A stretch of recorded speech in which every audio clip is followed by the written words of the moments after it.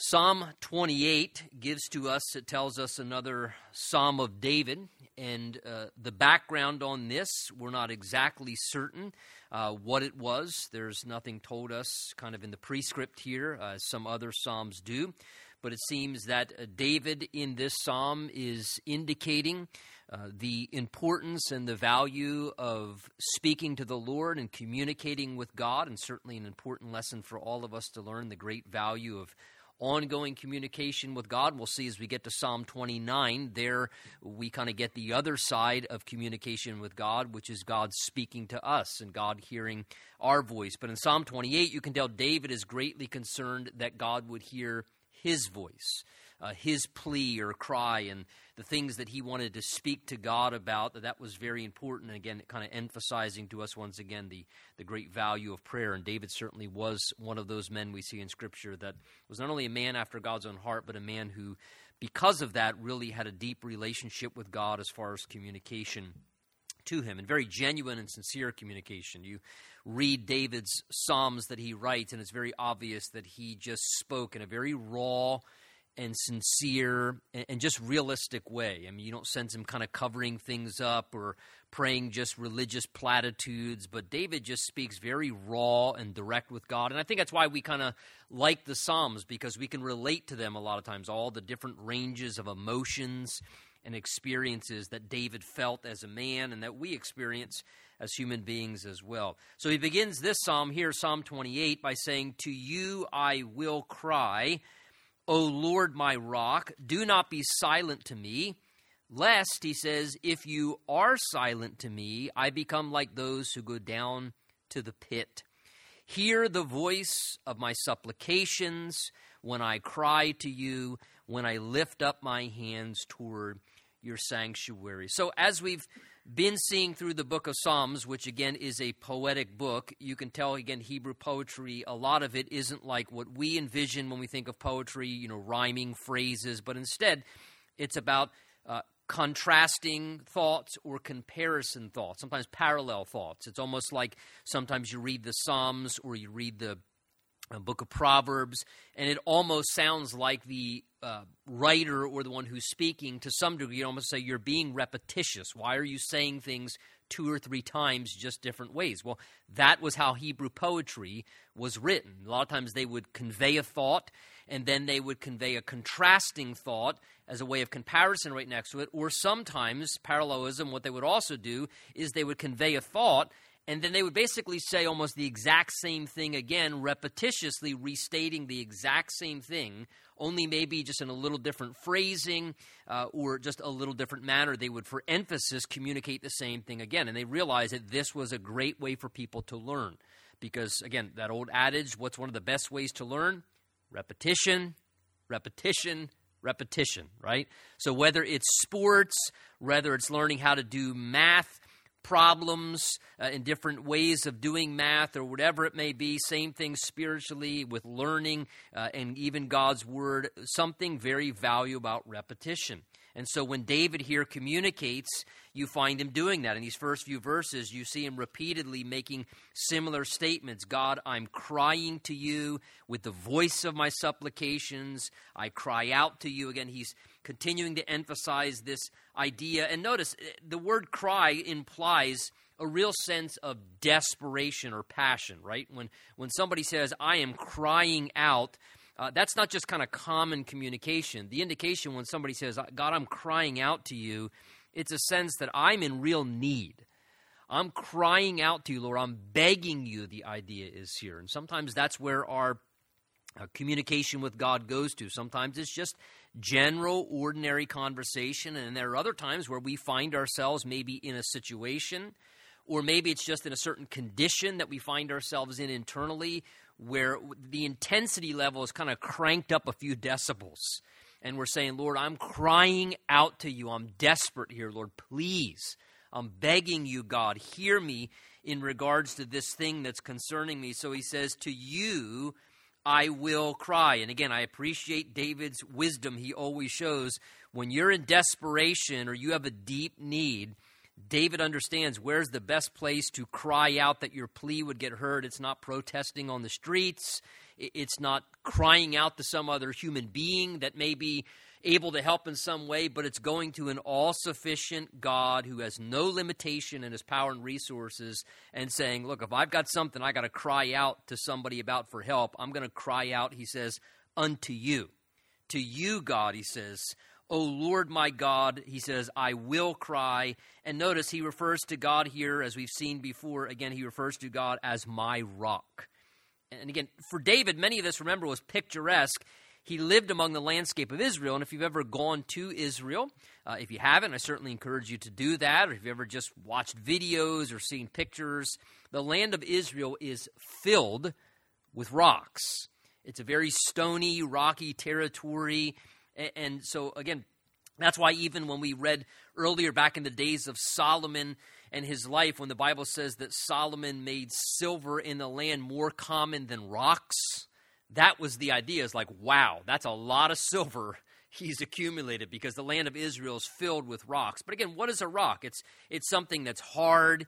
It's something used for foundation. And so this is the idea. God, you are my stabilizing factor. You are solid. You're a solid rock. You're immovable. This is the idea as he talks about God as his rock. The Bible refers to God as the rock of ages. And again, I love this picture of God, that he's like a steady, strong, stable, immovable rock.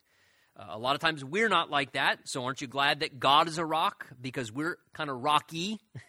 If you understand, it's kind of the opposite of that, no pun intended. We kind of tend to go like this as human beings, but God is a stable, solid rock, and we can build our lives upon him, and that helps us in many ways, even just, I think, at times to manage our emotions and thoughts and what's going on in our lives. We can build our life upon that rock and look to him as our rock and our stabilizing factor. So he says, God, I'm going to cry out to you because you're my rock. And notice he says repeatedly in these first few verses as well, Lord, please don't be silent to me. In other words, he's saying, God, please, you have to answer. Lord, I need to hear an answer from you. Have you ever found yourself like that in prayer before? Lord, I need to hear an answer from you. I need you to speak to me, God. Please don't be silent. God, I need to hear something from you. I need to hear your word on this matter or your direction. He says, Lord, if you don't speak, then he says, verse 1 there, he says, I'm going to become like those who go down to the pit. And the idea of going down to the pit is someone down in the pit, they're hopeless. There's no way of getting out of the pit. There's no ladder in the pit. You would just get tossed down in the pit. Many times that's where prisoners would go. And the idea is they dig a deep enough pit. You throw him down in the pit. He's not getting out of the pit. You don't need concrete bars. You don't need jail cells. You don't have to charge the taxpayers to keep people alive. You just throw them in a pit. And they're stuck in the pit and they can't get out of the pit. The idea is it's a picture of complete darkness and hopelessness and no way of escape or changing your situation. And typically those in a pit who are thrown there, a lot of times were thrown in a pit because they were destined to die. And so David's saying, God, I'm crying out to you because if I don't hear from you, Lord, if you don't speak to me and you don't let me hear your answer in this matter, I need to hear a word from you. He says, Lord, then I'm just completely hopeless then. I'm going to be like someone destined to die. There's nothing I'm going to do. I'm ruined, Lord, if I don't hear from you. That's the idea he's saying. And I think sometimes we can all relate to that. So he says, Lord, please hear the voice of my supplications. Again, notice when I cry to you. And then he says, verse 2, when I lift up my hands toward your holy sanctuary. And again, the holy sanctuary was the place where God's presence dwelt. So he's speaking of approaching God. And you notice how David uses this picture again here of engaging, notice, not just in his mind, in his heart, but even physically with his body. He's referring to prayer here, not worship in the sense of singing praise songs. He'll talk about that in these Psalms as well, about singing and using music and singing to the Lord. But here he's specifically talking about communication through prayer. And he references praying while, notice, lifting up my hands to the Lord. And the idea of lifting up one's hands was to engage yourself in such a way where, in a sense, when you're holding out your hand, you're saying, Lord, I'm expecting something from you. And I'm empty-handed. God, see my hands? Nothing in them. I'm bringing nothing to the table here, Lord. I'm empty-handed, and unless you act by your power, you send your provision, Lord, here I am empty-handed, but I'm lifting up my hands towards you, because the idea is when you hold your hand out someone, you're holding out your hand in a sense of expectation. God, I'm expectant that you're going to give to me that which I need, and so, Lord, I'm dependent upon you in surrender and lifting my hands up to you. I'm trusting that you're going to come through, he's saying. And I think that's kind of a beautiful thing, and sometimes, I'd encourage you, the Bible speaks of many different postures for our physical body in prayer. The Bible speaks of kneeling.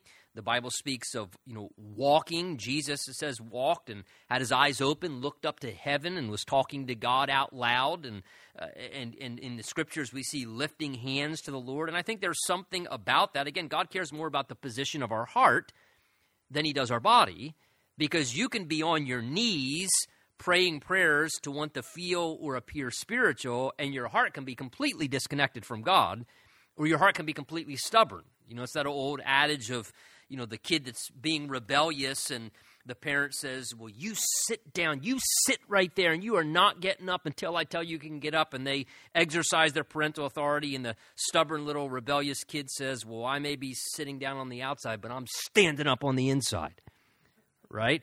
And our hearts can be in two different places than what our body maybe. It doesn't always line up perfectly. God cares more about the condition of our heart. But I think one of the reasons God's word talks to us about lifting our hands, maybe going on our knees at times, praying in different ways, is because sometimes that helps us engage a little bit. I don't know about you, but whether it's singing or whether it's praying, sometimes there's something about that. It helps keep us engaged mentally and makes us really recognize maybe where our heart should be at, or to acknowledge where we want our heart to be at. Or again, same thing with being on our knees. There's something very healthy periodically I found in my Christian walk about, on occasion just getting on my knees before the Lord and humbling myself before him as a king, and being willing to acknowledge, who I am in his presence. And so, great advice. David here says, Lord, I'm in desperation. I'm lifting my hands toward you in your holy sanctuary where your presence is at. He says, verse 3, do not take me away with the wicked and with the workers of iniquity, who speak peace to their neighbors. So notice the characterization here the Holy Spirit gives of wicked people. They speak peace to their neighbors, so they polish up their speech. They speak in a peaceful way, act like they care about their neighbor's interests, but evil is in their hearts. So they're people who, again, are hypocritical. They say one thing outwardly. They give the impression through their words that they have good intentions or concern about their neighbors or other people, speaking peacefully. But he says, but in their heart, there's a complete wicked intention and agenda going on at the same time. So he says, therefore, Lord, what we sow, you tell us that we also reap. And so David applies this principle now even in prayer. He says, Lord, verse 4, give them according to their deeds, according to the wickedness of their endeavors. Give them according to the work of their hands. Render to them what they deserve. Now, you could look at David's prayer there and say, how could he possibly be praying under the inspiration of the Holy Spirit to be praying like that? But really think about it. David's not necessarily being vindictive as much as he is just praying something that is a scriptural principle about the nature of God. God tells us in his word that what a man sows, right, he shall also reap.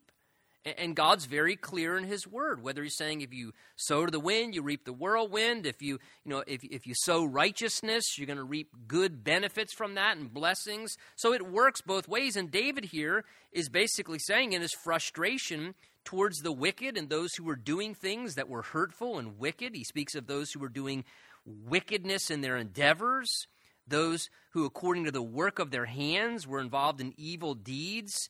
And David says, look, what they're doing is horrible, and it's destructive, and it's hurtful, and it's completely wicked. So he says, God, would you just deal with them? Give them what they deserve, he says. He doesn't say, I'm going to give them what they deserve, right? That's the problem on earth. We want to give them what they deserve. We want to step in and play God, and we want to deal with people when they do what's wrong. Well, look, the Bible says that God declares, vengeance is mine, saith the Lord. It's mine to repay. And one of the most wise things we can do is to just pray. Look, God's a just judge, right? He's a righteous God and a righteous king who has the power to do it. And if God judges, nobody's going to dispute with him. Nobody's going to say, oh, that wasn't fair, or that wasn't tolerant. No, he's God. You're not going to argue with God. God's completely just and righteous and holy in all of his judgments. So he says, God, just give them according to their deeds and according to their wicked endeavors. He says, Lord, I pray you would render to them what they deserve. Just, God, let them reap what they're sowing. Render to them what they deserve. And then he explains why, verse 5. He says, because they do not regard the works of the Lord. The idea is they don't care. They don't care about the works of the Lord, that which is good and brings life and help and blessing and eternal benefit to people. They have no regard or concern for any of the works of the Lord, nor the operation of his hands. The idea is they want to interfere with the hand of God is trying to do, and David says, boy, that's not good when you're trying to hinder the hand of God. The operation of God's hand is to continue to accomplish what he wants to bring about. And so therefore, he says, because they don't regard the works of the Lord nor the operation of his hands, he shall destroy them and not build them up. In other words, God won't let them succeed, but will ultimately let what they're doing be dismantled and fall apart because it's running in opposition to the hand of the Lord and what he's trying to accomplish in his works. He says then, verse 6, turning his attention back to the Lord, blessed be the Lord, because he has heard the voice of my supplication. So he enters into a moment of spontaneous praise. Now, isn't that interesting? Verses 1 and 2, David's clearly doing what? Crying out to the Lord, saying, God, please. God, I need you to listen. He's saying, God, I need to hear from you. I need to hear an answer. I need to hear you say something. I need to hear some word from you, God. And apparently, guess what happened? God answered, right? Because look what David says in verse 6. Blessed be the Lord, because he has what? Heard the voice of my supplications.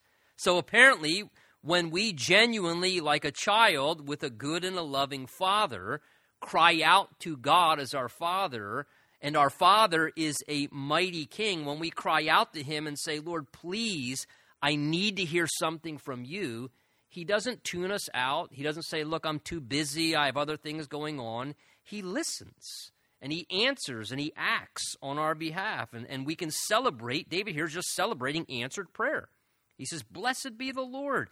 He's heard the voice of my supplications. In other words, he's saying, God, thank you for answering, and I bless you and praise you that you heard my prayer and you heeded it and you did something in response. Again, whether God spoke to David or God came through in some way, he's just celebrating answered prayer. And I think that's something many times that we probably tend to overlook a little bit in regards to our prayer lives and our personal lives. We ask a lot from God. We expect a lot from God. But a lot of times we fail to take the time, and to kind of, Lord, thank you that you heard our prayer.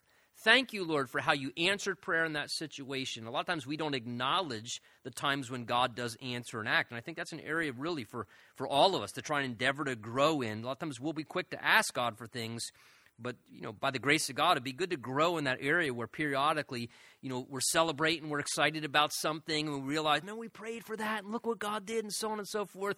It'd be great to say, hey, let's have a prayer meeting, and just thank God for hearing our prayers about that. And let's just wait here for a minute. Let's just pray for a minute or two, you and I, and let's just thank the Lord for what he did. He answered our prayer. Remember, we were praying about that. And a lot of times we kind of tend to overlook that. We talk about it, but we don't often go to God and actually bless him and thank him personally for it. So David says, verse 7, regarding God, the Lord is my strength and my shield. So again, the Lord gives me power. And the Lord is also my protection, my shield. Notice he doesn't just say the Lord gives me strength, but he says the Lord is my strength. That's much better, right? It's one thing for God to give you strength. It's another thing when he actually is your strength because you're connected to him. That's why the Bible says in Isaiah 40, those who wait upon the Lord shall renew their strength. They shall mount up like with wings of eagles and walk and not grow faint. And again, the picture there, those who wait upon the Lord, the Hebrew literally is those who intertwine their lives with the Lord end up receiving strength. That there's something about when our lives become intertwined with God, when we're depending upon God and we're walking and yielding in cooperation to God, that he not only gives us strength, but he actually becomes our strength. What did Paul ultimately declare in Philippians when he was dealing with his difficulties of being in prison and still trying to find contentment in difficult times in his life? And Paul says, I've learned how to be content, right, in difficult things and in great times. I know how to abase, I know how to abound. And he says, I've learned how to be content in both situations in life. When everything is going really great and I'm succeeding and things are blessed. And he says, I've also learned when I'm lacking and it's really hard and things aren't good, I've learned to be content in both of those spots. And we can be discontent in either of those spots, right? Sometimes we can be discontent when we're in struggles or lacking and wishing that we had this or wishing things were like this instead. And other times we can be in a place where God's blessing and maybe things are going good. And we then struggle because we almost feel like bad or guilty because God's blessing. And we struggle with just being content with, man, the Lord's just really blessing right now. This is a great season, and we can struggle in either. And Paul says, I've learned to be content in both. And then right in the midst of that, he says, for here's where I've learned that I can do all things through Christ who strengthens me. In other words, as Christ gives me his strength, as his strength is manifested in my life, that's what enables me to keep a right heart attitude in the way that I navigate whatever season or stage I'm in. And here, David, again, because of that closeness he had, the Lord, he says, is my strength. He's the one who is my power. I have no strength of my own. And he's also my shield. He's my protector. I can't shield myself. He's going to have to shield me. And I love what he says, verse 7 there. My heart trusted in him, he says, and I am helped. Therefore, my heart greatly rejoices, and with my song I will praise the Lord. I love David's language there. My heart trusted in him, and I am helped. Isn't that so true, how that often tends to be the way? If our heart trusts in this, or our heart's trusting in ourselves, or our heart's trusting in another person, a lot of times we end up being brokenhearted, or our heart gets let down, right? A relationship doesn't go through the way we expected it to. But that's never going to happen with the Lord, because he's incredibly faithful, and he'll never leave us or forsake us. He's that constant, solid rock, as David said. And he says, it seems that David's heart was struggling, because he speaks of being helped here. And he says, my heart was helped, he says, the way I was helped is my heart trusted in him. If you're having heart trouble, not in a obviously biological sense, or even if you are, well, I guess that's important if you're having a heart problem in that way too. But if you're just having heart trouble generally, trust in the Lord. Put your confidence in the Lord, because he says here, that's what helped my heart. That's what helped my heart attitude. And so sometimes the thing that we need to help our heart attitude is we got to just trust in the Lord, give things over to him. And it's amazing how that can cause anxiety to diminish. It can cause depression to begin to dissipate sometimes. And all the things that our heart gets all unsettled and concerned over. It's amazing how the peace of God can come in and guard our heart and mind when we trust in the Lord in that way. And he says, so therefore my heart greatly rejoices. Notice David's completely turned around just by the end of this psalm. And he says, and therefore with my song, now he's talking about singing in that aspect of worship, with my song I will praise him. And again, notice the conscious decision David's making. He's using terms of the will. Has nothing to do with feelings, has nothing to do with interest, has even nothing to do with whether he enjoyed it or not. He just simply says, with my song, I will praise him. He's going to say in the next psalm, he's worthy of our praise. He deserves our praise. So he says, therefore, I will praise him in light of who he is and what he's done for me. He said he's deserving of it. So the way that David said that I'll do it, he says, is with my song. That is by using a song to give praise that's properly due to the Lord. He says, verse 8, the Lord is their strength. His eyes go now to the broader community, and he is the saving refuge of his anointed. And then he intercedes on behalf of others now that he's worked through his own struggles within. He says, save your people, Lord, and bless your inheritance. And then he says, shepherd them also and bear them up forever. So God, what you've done for me, he says, like a good shepherd, I pray you'd shepherd the others in the flock who may be struggling or dealing with their own challenges. Lord, do the same as you shepherd and bear them up forever in the midst of what they're going through. Psalm 29, the shift now becomes upon communication, but God's communication. That is, hearing God speak rather than us per se speaking to God and crying out to him. He says, beginning in Psalm 29, give unto the Lord, O you mighty ones, give unto the Lord glory and strength. Give unto the Lord the glory due his name. Worship the Lord in the beauty of holiness. Let's read down through this. The voice of the Lord is over the waters. The God of glory thunders. The Lord is over many waters. The voice of the Lord is powerful. The voice of the Lord is full of majesty. The voice of the Lord breaks the cedars. Yes, the Lord splinters the cedars of Lebanon. He makes them also skip like a calf. Lebanon and Sirion like a young wild ox. The voice of the Lord divides the flames of fire. The voice of the Lord shakes the wilderness. The Lord shakes the wilderness of Kadesh. The voice of the Lord makes the deer give birth and strips the forest bare. And in his temple everyone says, glory.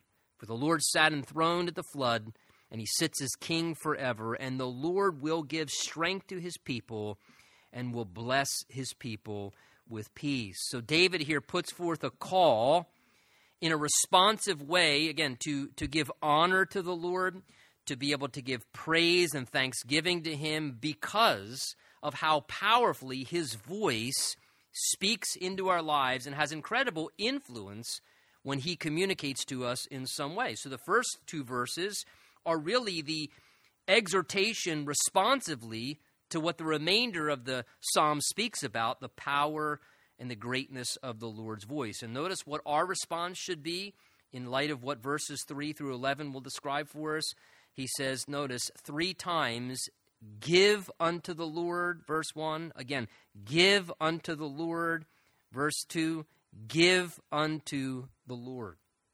3 times he says what we should do is give something unto the Lord. And notice he doesn't say give unto the Lord your money.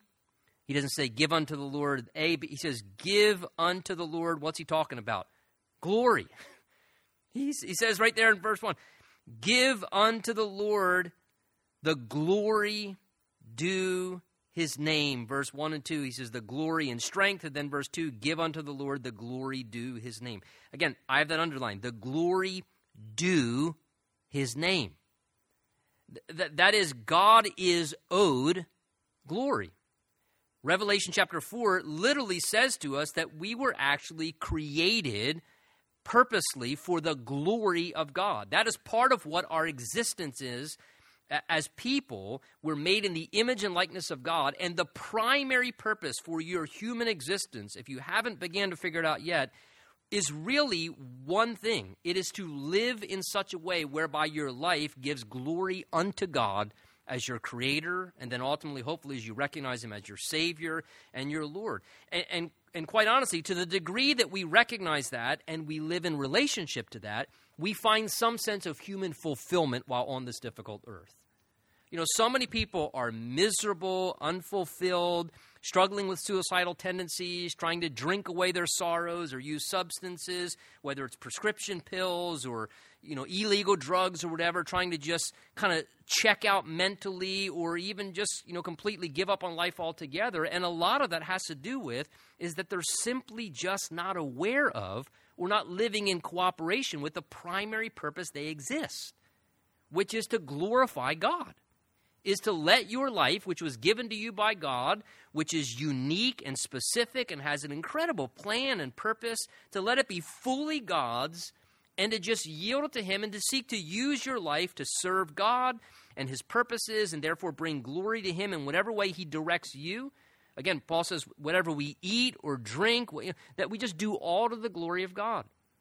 Again, it's not just this or that. It's just, hey, everything I do, Lord, ultimately, that it would bring glory to you and everything that I'm interacting in and involved in with my life. And the Bible says here that glory unto the Lord, that honor, he says, it's actually something that he's owed. We owe it to him.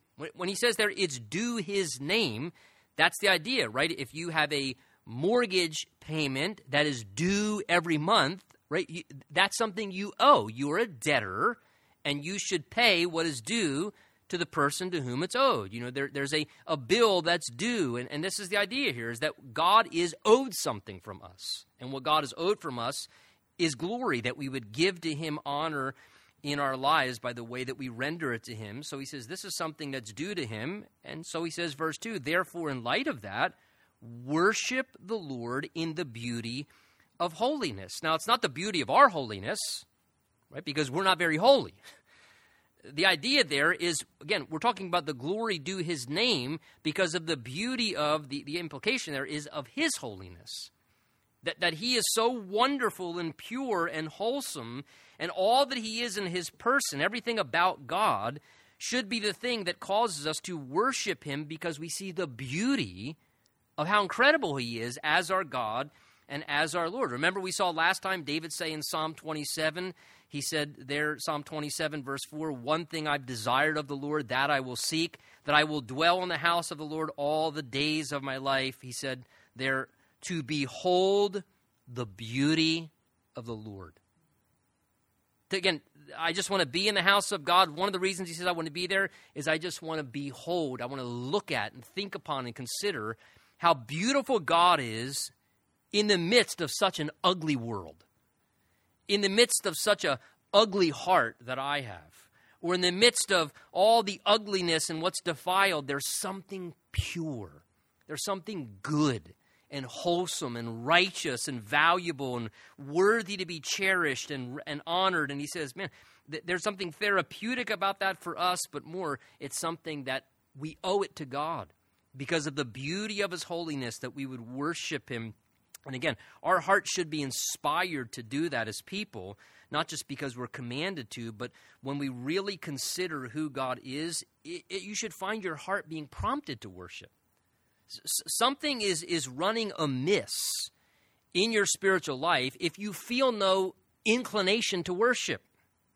We always told our daughters over the years when they were starting to come of dating age or whatever, if they'd express interest in a Christian guy, one of the first questions we ask them a lot of times is, does he sing at church? Does he sing at church? Yeah. Does he worship? Is he a worshiper? Does he love God? Does he want to worship God? Is his heart inclined towards God? Does he want to worship? Or is he a Christian in name who, he's too cool to worship in church, man? No, does he worship? Because if your heart is inclined towards the Lord, you're going to want to express devotion and love and honor towards him. Look, in the same way, why do you think that guy's pursuing you as a beautiful young girl? Right? There's passion driving him because you're so beautiful. Well, if somebody thinks God's beautiful, there's going to be a passion, the desire to worship him and to express that towards him. So that should be a very real experience in our lives as God's people. And David says one of the reasons for that, only one of the many beautiful things about God, is the power of when God communicates. And that's what verses 3 through 11 are referring to. He says, notice, the voice of the Lord. And as I read down through that, I hope you took notice again of the repetition, purposeful repetition by the Holy Spirit.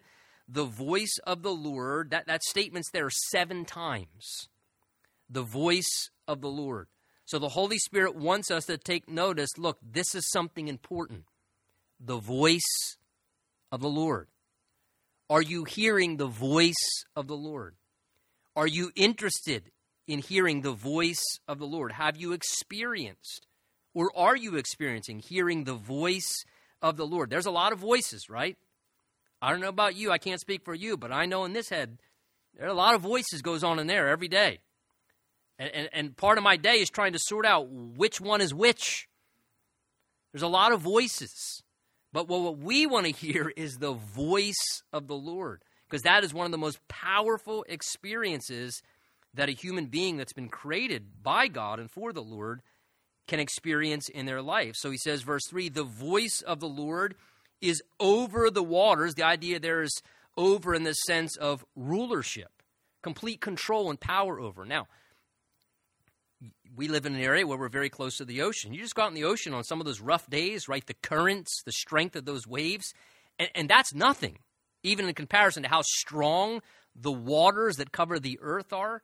I remember the first time years ago, I believe it was our 10-year anniversary, Trish and I, for our 10-year anniversary, went on a cruise. And I'm not one for going on boats. I get motion sick real easy or whatever. And I saw the size of this cruise boat we were going to get on, and I'm like, oh, that thing's huge, man. That's like a city block long. I was shocked how when we got out into the middle of the water, I felt like I was on a little tiny canoe. When the power of the ocean moved something that large. And it makes you realize how strong, right, the waves and the bodies of water, the ocean currents and these things are. And here, this is the idea of trying to draw a comparison. He says, the voice of the Lord rules over those things. Can just speak to those waves. The Bible says that God speaks to the waters and tells them where their boundaries and their limits are. Again, as the waters come up to the shore, God says, that's it right there. Stop. You cannot go no further. I see it right there. Tommy built a sandcastle. Don't you ruin that. Spare that. And God controls all that. Remember Jesus when he goes to appear before his disciples on one occasion when they're out in the midst of the storm, as well as a couple times when he was with them in the storm? What would Jesus do? He would just speak to the waters, and they would just, the waves, the raging storms would just go calm. And the disciples, many of them who were fishermen and had seen in these horrific storms before, these kind of things, they would be shocked. Remember, they would say, who is this? That the winds and the waves obey him. That all he had to do is just speak peace, be muzzled, and they would just go completely silent and still. So again, the idea here is the power of God's voice. He can command what's strong and mighty in creation that we have no control over. He can just speak and take complete control over any situation or power. The God of glory thunders. He says, the Lord is over many waters. Again, verse 4, he just says it directly now. For a picturesque verse, he's being poetic. Now he just says it specifically. The voice of the Lord is powerful. The voice of the Lord is full of majesty. Being full of majesty speaks of coming from a throne. That's the idea of like a king. When a king speaks, that king is full of majesty, and when he speaks, it's authoritative, right? A king's word is authoritative. You're going to do what a monarch or a dictator, someone who's ruling on a throne, says because he has the power of his throne's authority backing what he says. And again, that just a beautiful statement. The voice of the Lord is powerful. And I don't know about you, I hope you have experienced times where God has spoken and man is powerful. When you really hear the Lord speak something to you, whether he's getting your attention to rebuke you about something or correct you about something or maybe just to give a promise or a word of encouragement, it's a powerful thing when you get to hear the voice of the Lord communicate something to you. And it could be just that still small voice. Just that still small voice. God speaks in the language of the heart. That's the language I'm convinced he speaks. He knows the language of your heart, and he knows the language of my heart. And he knows how in a powerful way to let his voice be heard as he communicates things to our hearts through the different ways he does. Notice now he illustrates again, verse 5, the voice of the Lord breaks the cedars. Remember the cedars of Lebanon? They were the trees in that day that were these massive, renowned trees for their height and their size and their strength or whatever. So he's speaking of these huge, massive trees, and he says the voice of the Lord breaks the cedars and splinters the cedars of Lebanon and makes them skip like a calf, like a young wild ox. So again, he speaks of God's voice. God simply speaks and boom. He breaks apart, he splits these strong, mighty, powerful cedars of Lebanon that seem so immovable. But notice, God can speak, and when God speaks, because his voice is powerful, God can bring a breaking. And God can bring a breakthrough. God could break through those cedars of Lebanon. And look, think about yourself. Is it not true? I mean, think maybe how stubborn you were at a point in your life or where you were. And God knew what it took to speak into your heart, in the language of your heart, to make a breakthrough, right? To break your heart, to break through, to shine light in the midst of your dark, crazy, stubborn way that you were living, or the blindness and like the breaking of just cracking open. God has a way. The Bible says that his word is like a hammer that breaks through rock, right? And again, what is the voice of the Lord? Well, you could very easily say it's synonymous with what? The word of God. This is the voice of the Lord, is it not? This is, so anything of the voice of the Lord, in the sense if you think of the hearing of God's voice, well, this is one of the clearest ways you hear the voice of the Lord. This is the word of the Lord, the voice of the Lord, and even God's word at times, right? It can have such a powerful effect. It can bring breakthroughs into our lives. You know, you hear a scripture, or you read a scripture, or you hear a teaching, and it's like, man, this powerful breakthrough comes from the Lord sometimes. And I just want to say, in light of that, be encouraged, and this is why, listen, this is why you pray for people that you're concerned about, or you want to see God do something. You just pray that God will speak to them. Because the voice of the Lord is powerful, right? We try and say it 75 different ways. We hope Lord, speak to them. Speak to them by your power. Bring a breakthrough, because when God talks to somebody, lives get revolutionized that way. I mean, think about in the Gospels how Jesus would walk by somebody like Matthew sitting at the tax collector's booth, and what would he do? He would just say 2 words. He'd just say, "Follow me." Wait a minute, Jesus, you didn't share the 4 spiritual laws. All Jesus had to say, follow me, and these people would get up, they'd leave everything behind. Their entire life in an instant. They would just give up everything they were doing, everything as it had been, and they'd have a complete transformational life change because they heard the voice of the Lord. They heard Jesus speak to them. So certainly one of the most valuable ways we can pray is to remember what this psalm declares and to ask that the Lord would speak to people. He says, verse 7, the voice of the Lord divides the flames of fire. Again, who's going to stick their hand into flames of fire? And what's one of the things that fire does? It illuminates. It gives a tremendous amount of light. Some translations say that, the voice of the Lord is like thunderbolts, illuminating the sky at night or whatever. But again, this is the same implication, that God's voice, which is powerful when he speaks, it not only brings breakthroughs, but it also, a lot of times, causes tremendous illumination, like what fire does in the midst of darkness, or the thunderbolt that comes raging through the dark sky. God's word and God's voice can illuminate with tremendous power. All of a sudden, God speaks, and it's like, whoa, that's so clear now, so obvious. And God is a way of kind of just driving a point home, or opening our eyes to see something by illuminating something that maybe we were in the darkness about at one point. Verse 80 says, the voice of the Lord shakes the wilderness. The Lord shakes the wilderness of Kadesh.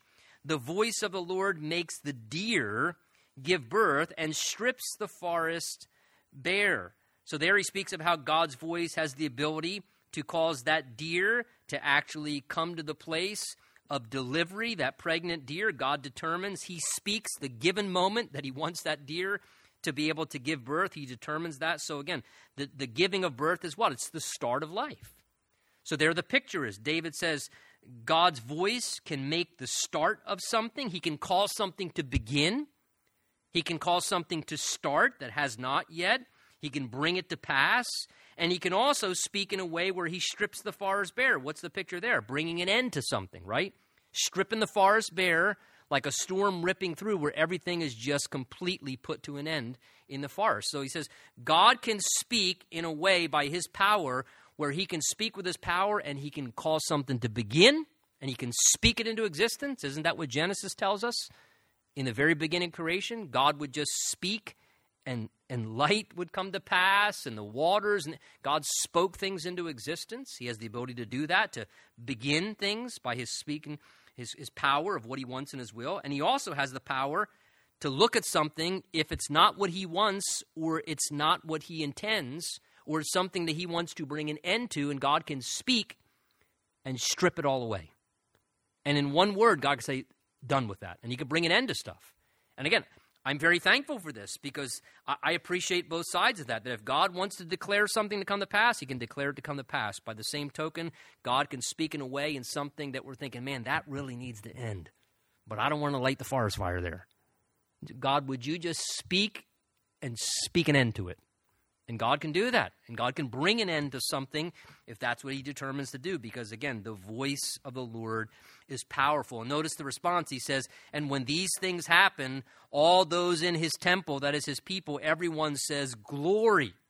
The idea is responding. The picture there is being astonished at God. Glory.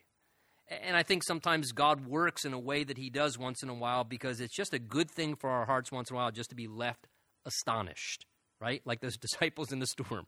When Jesus would do what he would do and he would speak, they would be there dripping wet. And what were they? They were astonished. They were just, shocked. And I think sometimes that's a good thing. The Bible says just to stand in all of God. Sometimes it does our hearts good to have those kind of experiences. Verse 10 says, the Lord sat enthroned at the flood. And again, notice it's not at a flood, at the flood. Speaking of the flood of Noah, when God brought the powerful cataclysmic judgment upon the earth, and the Lord sits as king forever. So again, when that was happening and judgment was coming to pass, he says God was sitting enthroned during those things. He was in complete control. When humanity was spiraling out of control, right? And that's what led to the flood in Noah's day, remember. It says that the hearts of men were only evil continually. People were becoming perverse. There was an explosion of perverseness and sexuality, homosexuality, just complete, no moral restraint anymore. People were becoming brutal and belligerent and just out of control, violent. That's what it was like. And Jesus said, as it was in the days of Noah, so shall it be in the days of the coming of the Son of Man. Jesus said one of the ways you'll know that the coming of the Son of Man is on the horizon is the world will begin to look characteristically like it was looking in the days of Noah. Those same characterizing marks. And he says even when the world was spiraling downward and falling apart, the Lord sat enthroned. He sat as the king forever because he's in complete control. No matter what man does, it's never going to in any way hinder the ultimate purposes of God to bring about his will because he's a mighty king. No revolt of humanity is going to stop what God wants ultimately. Verse 11, he concludes by saying, and again, I almost wonder if David was saying these things as he was witnessing a storm. Maybe he was watching a strong thunderstorm and just going, wow, the power of that is like the power of God's voice. Maybe he's watching thunderbolts and seeing a wild storm, making him picture this in his mind of the power of God's voice. And when we go through storms, what do we long for? Storms beat us up and they wear us out and they tear us down, right? And it's interesting. David ends this psalm by saying, the Lord, in the midst of the storm, the Lord will give strength to his people and the Lord will bless his people with peace. So when we go through stormy times and difficult things and whatever it may be, he says the Lord can give strength to his people. And maybe tonight you need the Lord's strength to navigate what you're going through. Maybe you're weary or worn down. Well, the Lord can give strength. And he says, verse 11, the ultimate goal of God, even when he takes us through the storms, he never brings us through a storm to destroy us, to ruin us. Right? Don't ever get the intention in your mind.